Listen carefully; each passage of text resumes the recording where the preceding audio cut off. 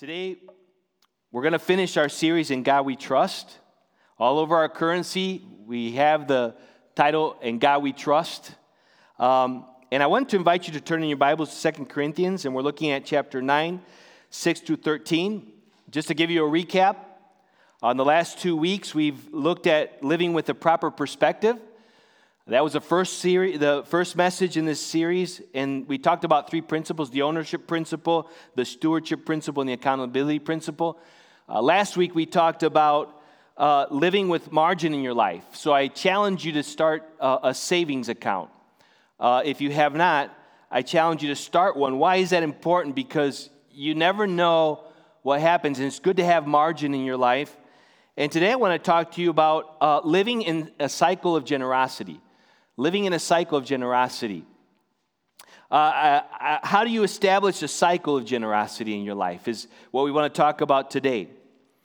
To give you a little background about the passage, the Apostle Paul is talking about giving. Because even if you look in Scripture and you read even the Gospels, Jesus talked a lot about finances. He talked a lot about money. Why did he talk a lot about money? Because many times with money, what will happen is our hearts are very tied into our money. And Jesus even said it this way: wherever your treasure is, there your heart will be also. So one principle I've learned through my years of pastoring and also following Jesus is the fact that if I want to redirect my heart, I start giving. Because when I give to God's purposes and His plan and His kingdom, what it does is it directs my heart to go to those places. And so that's a really key thing to understand. The big idea today is God's desire for us as His followers is that we live in a cycle of generosity, but how we give and the attitude we give with will determine whether we do or not. The Apostle Paul is, in the context we're talking about, is trying to raise an offering for the church in Jerusalem. The church in Jerusalem was a more poorer church. It was more in poverty church. How many know that in the city we find that? Usually in the cities we find more poverty, more people that are marginalized, and more people that have deep needs in their life. And so we see that the Apostle Paul is seeking to raise an offering to be able to provide for the needs of the church in Jerusalem. Now, Corinth, the church he's writing to, was a very wealthy church, a wealthy place, because it was in a place where there was a lot of industry, and not industry, but commercial things. They were doing well financially. It was a thriving church. It was a growing church. It was a church that actually had a lot of spiritual gifts. Very gifted church. And so he starts talking to them and seeking them. And then in this passage that we're looking at, he's giving us the reasons why we should live and the power of generosity in our lives. And I want to talk to you today. Jesus talked about this. Let me take you first to Matthew 6:24. He says this: no one can serve two masters. Either you will hate the one and love the other, or you'll be devoted to the one and despise the other. You cannot serve both God and money. The word money there is mammon. The word mammon means basically this. It means, in Aramaic, it means riches. And so it says you don't need to, basically what the term riches is there, it kind of has an attitude: I don't need God, I trust my money. I don't really need God in my life. I don't really need Him, and I don't see Him as my provider. I see my wealth as my provider. I see my job as my provider. I see the resources that I have as what provides for me. We're talking in this series about what it means to trust God. And so really trusting God goes completely opposite of this whole idea of mammon. Because mammon says, hey, I got this handle, I got a good job. The measure I job, the more money I make, the happier I get, the better I'm off in my life. And so my trust is not in God, but it kind of subtly goes into trusting my resources, my money. And how many know that's a dangerous place to go? Now, obviously, the word doesn't say that money is evil. How many know money is not evil? The love of money is the root of all evil. So when you have a love for money, that's why Jesus talked about the connection between our resources, our money, and our heart. So I wanted you to be thinking about that in your life. What are you trusting with the resources that you have? Are you fully, completely trusting God? In fact, the song we were singing when I was worshiping over here, I just sensed like, think about Moses. God told him, so faith is not just out of nothing. Faith comes from what? Hearing God's voice and direction. God told Moses to go with his staff to the waters, to the deep and God parted the sea and made it a highway for the people, his people. And what happened is Moses had to take the step of what? Stepping into the water first, on the shore, taking the staff. I'm kind of imagining what he did. I'm not sure exactly what he did, but I'm imagining that he popped it into the water. And the water split. Sometimes it's hard for us to trust because I can tell you something. It takes a lot of trust to trust God with provision for our lives. How do we keep the funnel of heaven flowing so that our lives can overflow in blessing, which leads to generosity? How do we do that? How do we keep this funnel going? How do we keep our lives in a place where we say, God, I want to be a funnel that you use, that you kind of can pour into, because I'm going to filter it through and I'm going to give it to the things that are on your heart, the things that really matter to you. So I want to talk to you about 4 principles we can find in this passage that we need to remember that will help you and I live and flow in a life cycle of generosity. Look at verse 6 of this chapter, of chapter 9 of 2 Corinthians. He says this, remember this, whoever sows sparingly will also reap sparingly, and whoever sows generously will also reap generously. Notice he's kind of remembering, calling them to remind them of something. Remember this truth. Remember these principles. These are truly godly principles because they're kind of based on even nature itself. And he brings in this picture of what? Whoever sows sparingly will also reap sparingly, but whoever sows generously will also reap generously. The first principle is this. We need to remember that in your giving, sow good seeds and do it often and generously, knowing that you reap in direct proportion to how you sow. In other words, let me kind of try to explain this. If I was a farmer and I was planting a farm and I'm planting a crop, here is the principle. The Apostle Paul is saying, and he's reminding the people in their giving that when they give, they need to do it generously. Because the more you sow, the more you plant, the more you give out and sow in and plant is the potential of reaping more. Does that make sense? If I have a handful of seeds and I just start planting and I go, okay, I'm done with my planting. I can only expect, based on this law, this principle, that the measure that I give will be the measure that I get.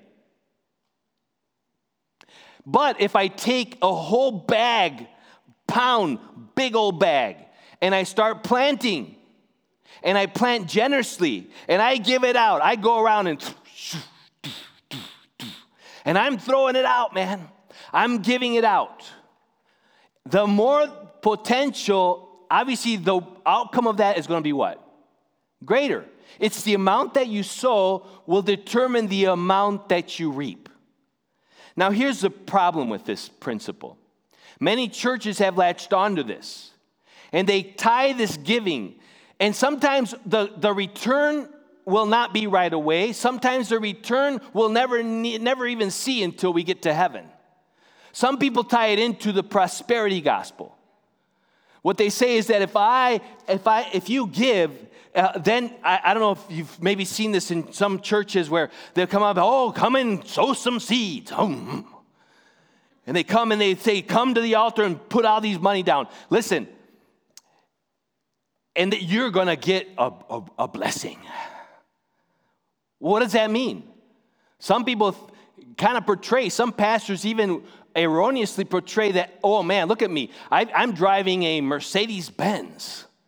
And look at how faithful I've been. You see, that's dangerous because the gospel is free and it's never tied to anything. But when you find is the reality that many people tie it together, that's not what the Apostle Paul is saying. He's saying, listen, there is a principle of truth that to the measure that you give, it comes back. And our focus should never be on the gift, but the giver of the gift. You see, and that's the danger of this all. All throughout Scripture you see, here's some parallel passages. Galatians chapter 6, verse 7. Be not deceived, God is not mocked. For whatsoever a man soweth, that shall he also reap. So in what you sow will also determine what you reap. So if you sow in faithfulness for the glory of God, for the honor of God, you're going to receive from that somehow or another. The blessing comes in many different ways.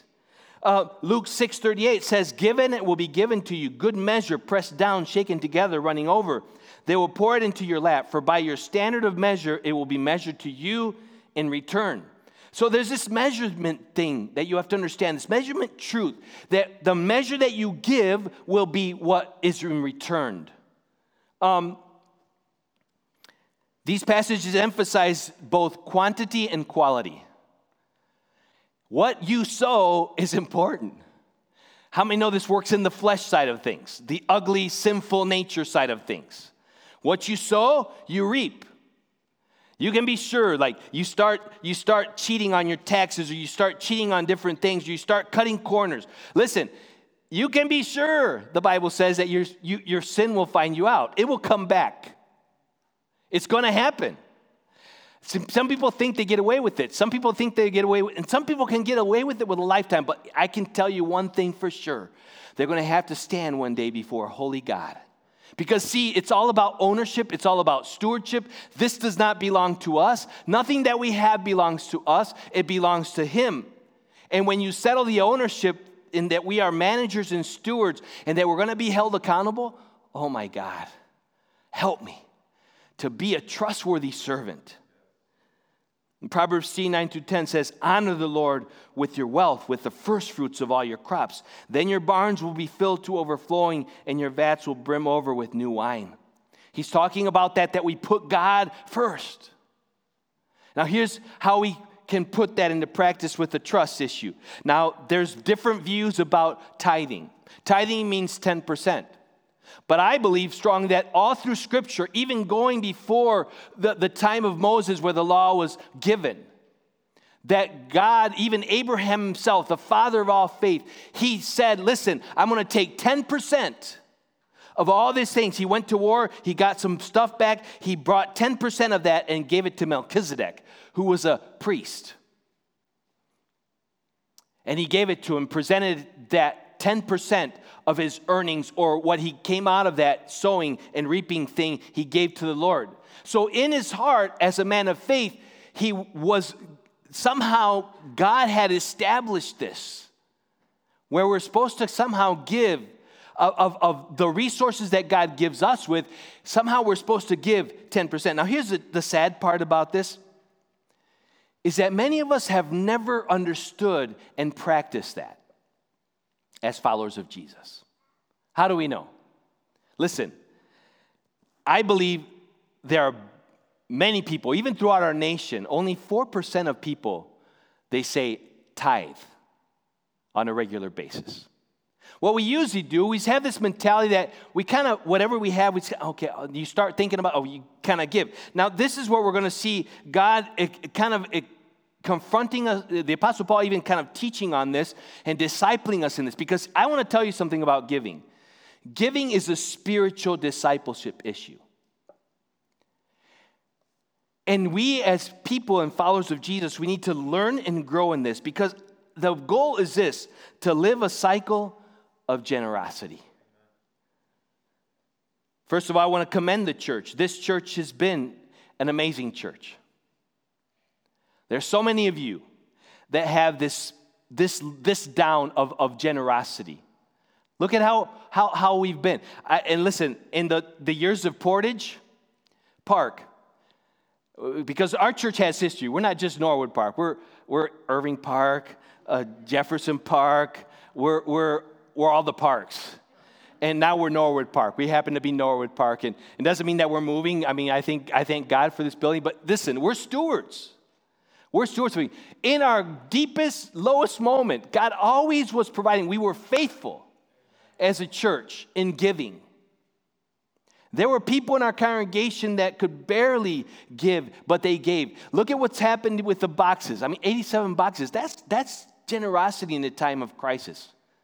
There are some churches that have closed down because of COVID. Why did we not close down? I'm going to tell you why. Because we've been practicing some of these principles we're preaching on right now. We said, listen, every location has to take their budget and we need to actually save and put a reserve together. A reserve that for 3 months we're covered if something happens. You see, we are practicing the principles that we're preaching. And we see the truth and the reality of it as a church. We have been as strong as ever. We've seen God use us to feed all throughout the Chicagoland area. We've fed up to 30,000 people with food every single week in different communities that have been hardest hit. The question is, do you want to be a part of it or don't you? You could relive the rest of your life and not be faithful with God, how God wants you to steward the money that He is asking you to steward. You could go all your life and you could stand before Him someday. And I don't doubt that you're saved. I don't doubt that you have a relationship with God. But I saw a funny cartoon recently. There was a baptism, kind of like what we do. And there was going under the water, but the pastor was baptizing this person, and there was a hand sticking up with the guy's wallet. And I thought to myself, that is interesting. You know what that picture, that cartoon is saying? It's kind of humorous. But what he's saying is that person didn't want to let go of his wallet. That wallet needs to be submerged and baptized. Why is that important? Because those of us who are not flowing with the principles of God and the way that God teaches, because it's a spiritual matter, sometimes we're sowing in different ways. And we kind of wonder why we can't. And we're always living at the edge. Why we're kind of always struggling with anxiety and fear. It's many times is because are we really practicing the principles that God is teaching? So application-wise, how do you sow in your life when it comes to giving? Do you hold on to things and sow sparingly, or you are generous in your giving, expecting that as you sow generously, you will reap generously? Verse 7, it says, each man should give what he has decided in his heart to give, not reluctantly or under compulsion, for God loves a cheerful giver. The second truth that we need to remember, the Apostle Paul is teaching here, we need to remember in our giving, do it with a cheerful attitude, knowing that God's favor flows in direct relation to the attitude of your giving. The two attitudes that we see here, each man should give what he has decided in his heart to give, not reluctantly or under compulsion, for God loves a cheerful giver. So one is a determined attitude. We see that there's a determined attitude to give, saying, God, I give, I'm determined to give. I'm determined to begin to give to God. I'm determined to begin to be a cycle breaker. I want to tell you something. Some of us need to break the cycle of poverty and scarcity in our life. How do we do that? Begin to sow seeds of generosity. Begin to sow seeds of giving. Look and say, God, how can I give at this time? How do you want me to give? How do you want me to manage the resources that you've entrusted to my care? The other one is a cheerful attitude. The word there is hilarious. Hilaros is really the word there in the Greek. But what he's saying here, that's where we get the word what? Hilarious from. Have you ever heard the word hilarious? That's hilarious. That's kind of where we get the word hilarious in the English language. Many of us, we give that way, but how do we give? Some of us, I kind of two pictures that we can give of people when, my question is, how do you part with your money? Many of us, we kind of are like it's like a funeral kind of thing, you know? How do you part with your money? Some people wave goodbye at their money. Bye-bye. And they kind of go, oh, it's bye-bye. It's so hard. Oh. But then the other picture is hilarious giving, is more like, you know how these guys, they get a touchdown, and they receive a touchdown, and they do a dance in the end zone, and they're doing all this kind of stuff, you know, and you know what I'm saying? But they're celebrating. Imagine if our giving was that kind of way. Woo! Woo! Touchdown. You see, there's two different pictures we can have in our giving. Some, we wave sadly goodbye to our money. Some of us, we celebrate our giving. How do you celebrate?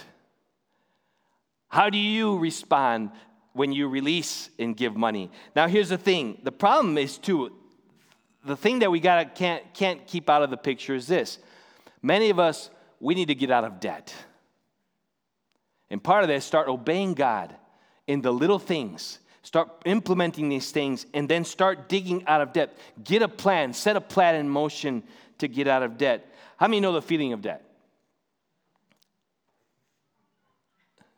Yeah. It's horrible, isn't it? Some of you couldn't even raise your hand because you're in debt so much. It was just too heavy.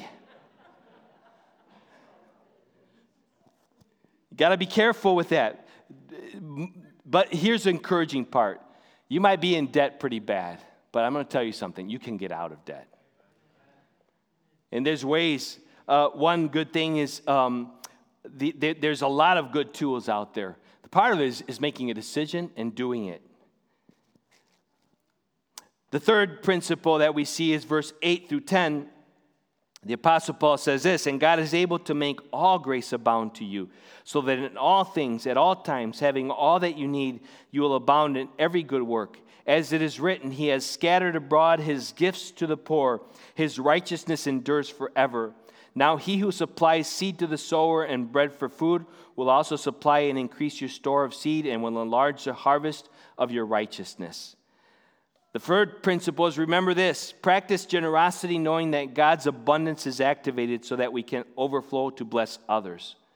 Notice what it says here, that God will make all grace abound to you so that in all things, at all times, having all that you need, you will abound in every good work.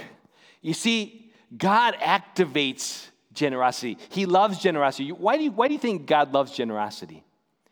You know why he loves generosity? Because he is generous. And when you and I flow in generosity, it reflects back to our Heavenly Father and his generosity. But he's saying, listen, I want to give it to you. I want to establish you. I want to bless you so that you can be a blessing to others. Notice in Deuteronomy 18 it says, and you shall remember the Lord your God, for it is he who gives you power to get wealth, that he may establish his covenant, which he swore to your fathers as it is this day.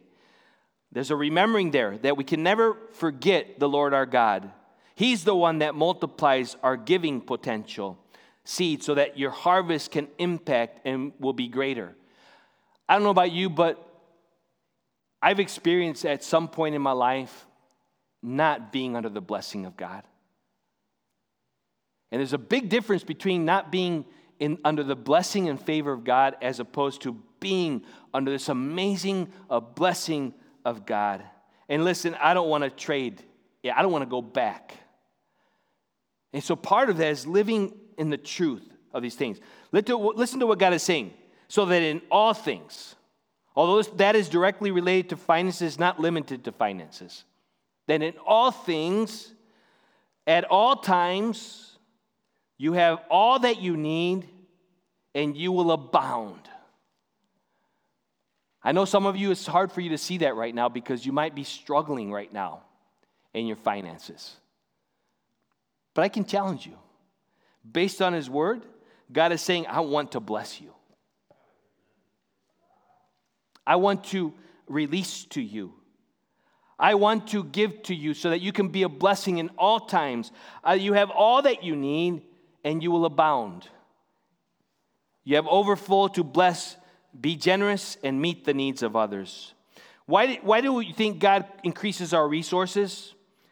I believe it's to increase our giving potential. God increases.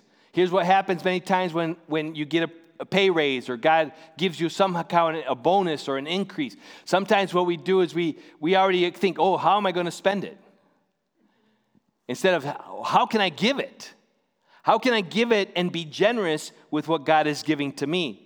Because it says, now he who supplies seed to the sower and bread for food will also supply and increase your store of seed and will enlarge the harvest of your righteousness. Notice that there's a harvest of righteousness. Righteousness is right living. And when people see how we live our life, listen, right now is a perfect time for God's people to rise up in blessing and show that we as a people of God are called to be the generous ones. Even through this difficult time of COVID, and sometimes there's been a pinch, and maybe every one of us have felt a pinch of some sort. But I'm going to tell you something. We as God's people are called to be generous. How are you establishing that? What decisions are you going to make today that will affect not only in laying down a legacy of eternity, of legacy of blessing and generosity in your life, but also impacting others? Number 4, and lastly, the last principle we need to remember is that our generosity is a tool that generates thanksgiving and glory to God. So keep looking for opportunities to be generous. In verse 11 it says, you will be made rich in every way so that you can be generous on every occasion, and through us your generosity will result in thanksgiving to God. This service that you perform is not only supplying the needs of God's people, but is also overflowing in many expressions of thanks to God. Because of the service by which you have proved yourselves, men will praise God for the obedience that accompanies your confession on the gospel of Christ and for your generosity in sharing with them and with everyone else. I want you to notice something here, that your giving and how you give, and when it's seen by others, it will what? Reflect back to the gospel that you believe in. Verse 13, because of the service by which you have proved yourselves, men will praise God for the obedience that accompanies your confession of the gospel of Christ. And notice the word obedience, because giving and generosity is the obedience part. We can't be like that person still holding our wallet outside of the submersion to God and obedience to God. It needs to come under the obedience of God, and that we would serve him with generosity, and that we would continue to be a church that impacts. Now here's a reality. Some of you are already doing that. Some of you are already doing that. Some of you are already practicing generosity on a regular basis. But I want to challenge you. Keep stepping it up. Keep continuing being generous. But there's some of you that need to start. And some of you, it's a discipleship issue. And I'm gonna take a little visual here right now. How do we start being generous? It starts by taking little steps. Now, some of you, being a step would be this. Imagine these steps right here. One step here would just start giving something to God. Just start giving something to God. It could be just even an offering or something, but God wants you to start giving. Why? Because it's good for you that you would say, God, I'm trusting you with my giving. I'm trusting you with my life. In God, I trust, is what you're saying. God, I trust you. Even though I have needs and different things, I'm going to put these principles to practice, and I'm going to say, God, I'm going to start obeying you. So this is the first step. Some of us, you've already been doing that for some of you. You give here and there, but it's not a consistent, regular basis. So what you need to do is take the next step up a ladder. And that step is doing this, saying, God, I'm going to start tithing. Tithing means 10%. There's a lot of scripture I could take you to, and we don't have time this morning. Malachi is a really powerful passage that talks about tithing, and I want to challenge you to read that. But here's the reality of it. The next one is being faithfully of giving 10% of what comes in. My wife and I, when we first got married, I had no clue about stewarding money. I had no clue about giving to God. Oh, I knew that it was important. My parents taught me, but I never had a job until I graduated from school and got married. I had a full-time job, and I started providing for my family. And I'll never forget the first report that we got from Pastor Mark Job of our giving. And on there was a little hand thing, and it basically was a typed out thing, and then there was a little, this is before computers, by the way, PCs, personal computers. And so he had typed it out on probably a typewriter and put some blanks in there, and then he would write in the giving for that year. So imagine we got this at the end of our year of 87. And so we're looking at this, and we're like, whoa. And my wife and I both saw the numbers, and we realized we were not tithing. So what we did, we were kind of the ones that were giving, kind of like, we give to God, you know. We're following Jesus, we're giving. But then we stepped up to the next ladder and said, listen, we're going to give 10%. Now, was it easy? Absolutely not. It was tough. I mean, sometimes I was a checkbook guy, and I'm doing the checks. And this was back then when there was no bank, you know, debit cards, nothing like that. There was a checkbook. And I was doing all balancing and thing. And now here's the thing: I'm worse at math. My wife is better at math, but I would do it, and I would say, this doesn't make sense. This does not make sense at all. But you know what? We decided we're going to give to God. And listen, every single time God was faithful. All throughout the years, I could tell you stories after stories of God's abundance provision during seasons, and we've had seasons of plenty and seasons of want and seasons of need. There were times where we mixed milk, gallons of milk. We took a gallon of whole milk and we'd mix it with another empty jar and with water until we got busted. We had somebody over. We don't do that anymore, so if you come over we don't have mixed milk. But we did that. So I understand about needing and being in need and plenty. One time our landlord came by and he said he went to the refrigerator and opened it and there was nothing. And he goes, what happened? A famine here? And my poor wife, she went and cried in the bedroom in the bathroom. But then the next week couple days we saw a big box full of groceries. So we knew it was him. It was anonymous. But it was God provision, right? God provides. God put him on his heart to be generous, and God provided for us. So we've also done the same thing at different seasons in our life. So the next step would be, God, I'm started giving. Now I'm taking a step of obedience. God, I'm going to start now tithing, where I'm going to at least the minimal tithing, and then the next step up. It's a little bit crowded up here, so I hope they can see me.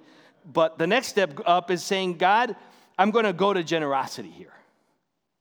And my wife and I have done that at different times too.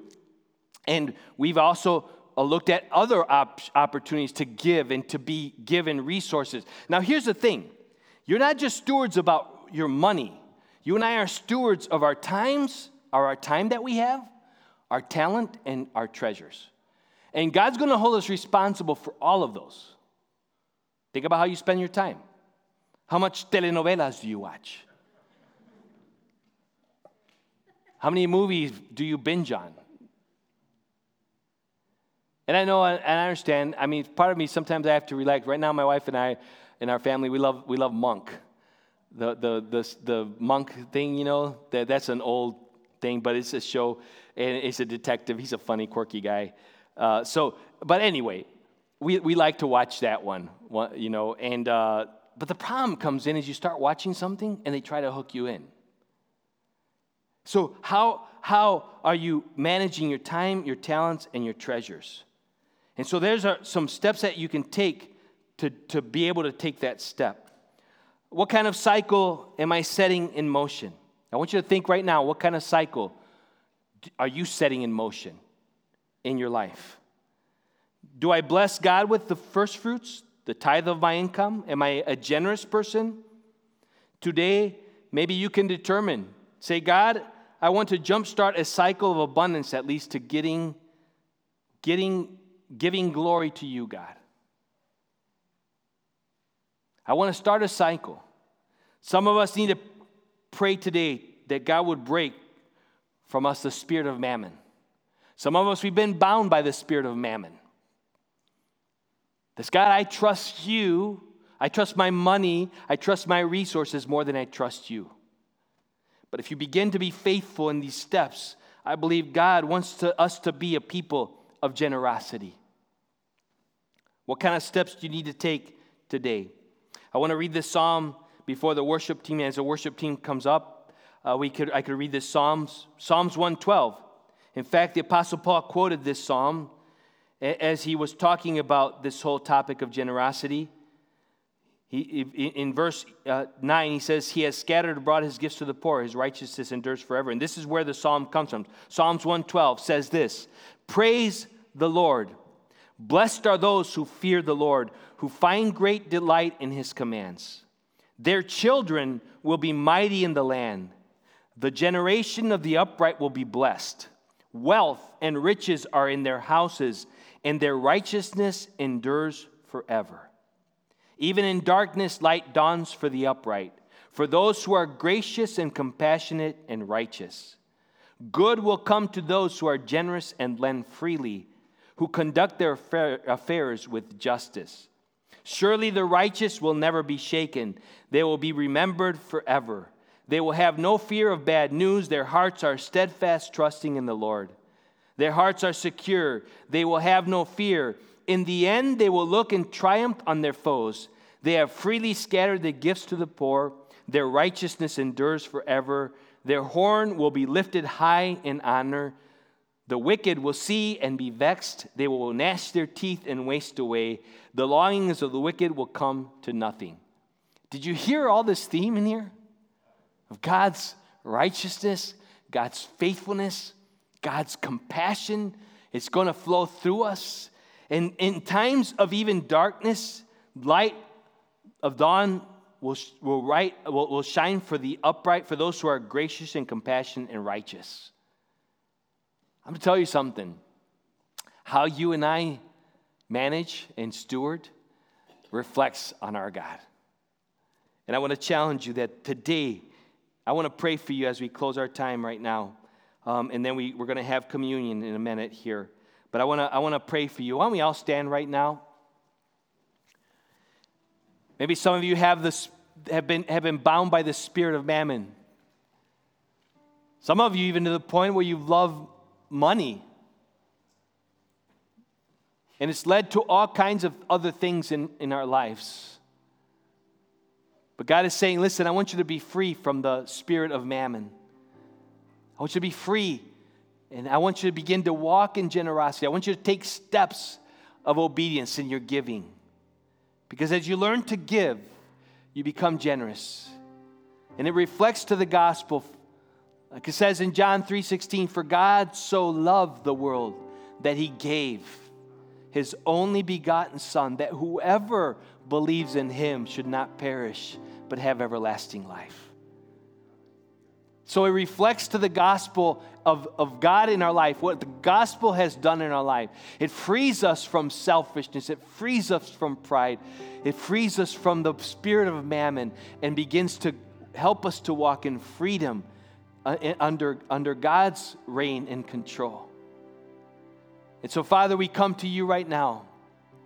And I pray, Lord Jesus, that you would free this congregation, your people, either online or here, God, that you would free us from the spirit of mammon. And that you allowed us to begin to trust in you, God, fully. Like these words we've heard about the things that we need to remember, God, about generosity. God, I pray that they wouldn't just go in one ear and come out the other, but that you would implant them, write them on the tablets of our heart, Lord. Help us to put them into practice, Lord. Like as we've heard your word, as Moses stepped into that sea and it parted into basically a highway, God. I pray that we would see your righteousness rise up among us. And as people see the generosity of your people here at Norwood Park, that we would see, God, your gospel go forward and people come to you in repentance and turning to you, Jesus. And God, as we go into the season of Christmas, Lord, I pray, Lord, that our hearts would be burned and set afire for you, God, once again. And God, in these crazy times we are living in, God, with the COVID and all these things that are going around us, God, I pray that we'd find the center, in you, the center of peace. You are the Prince of Peace. And even as a child, God, you came into this world in a turbulent time. I pray that as we celebrate your coming to this world, fully God, fully man, to dwell among us, I pray that you would cause our hearts to rise up in generosity, to rise up in joy, to rise up in peace, to rise up in righteousness, Lord. Every one of us reflecting who you are, Abba Father. We thank you and praise you. In Jesus' name, amen. Let's worship, and then as we prepare for our communion, to partake of communion this morning.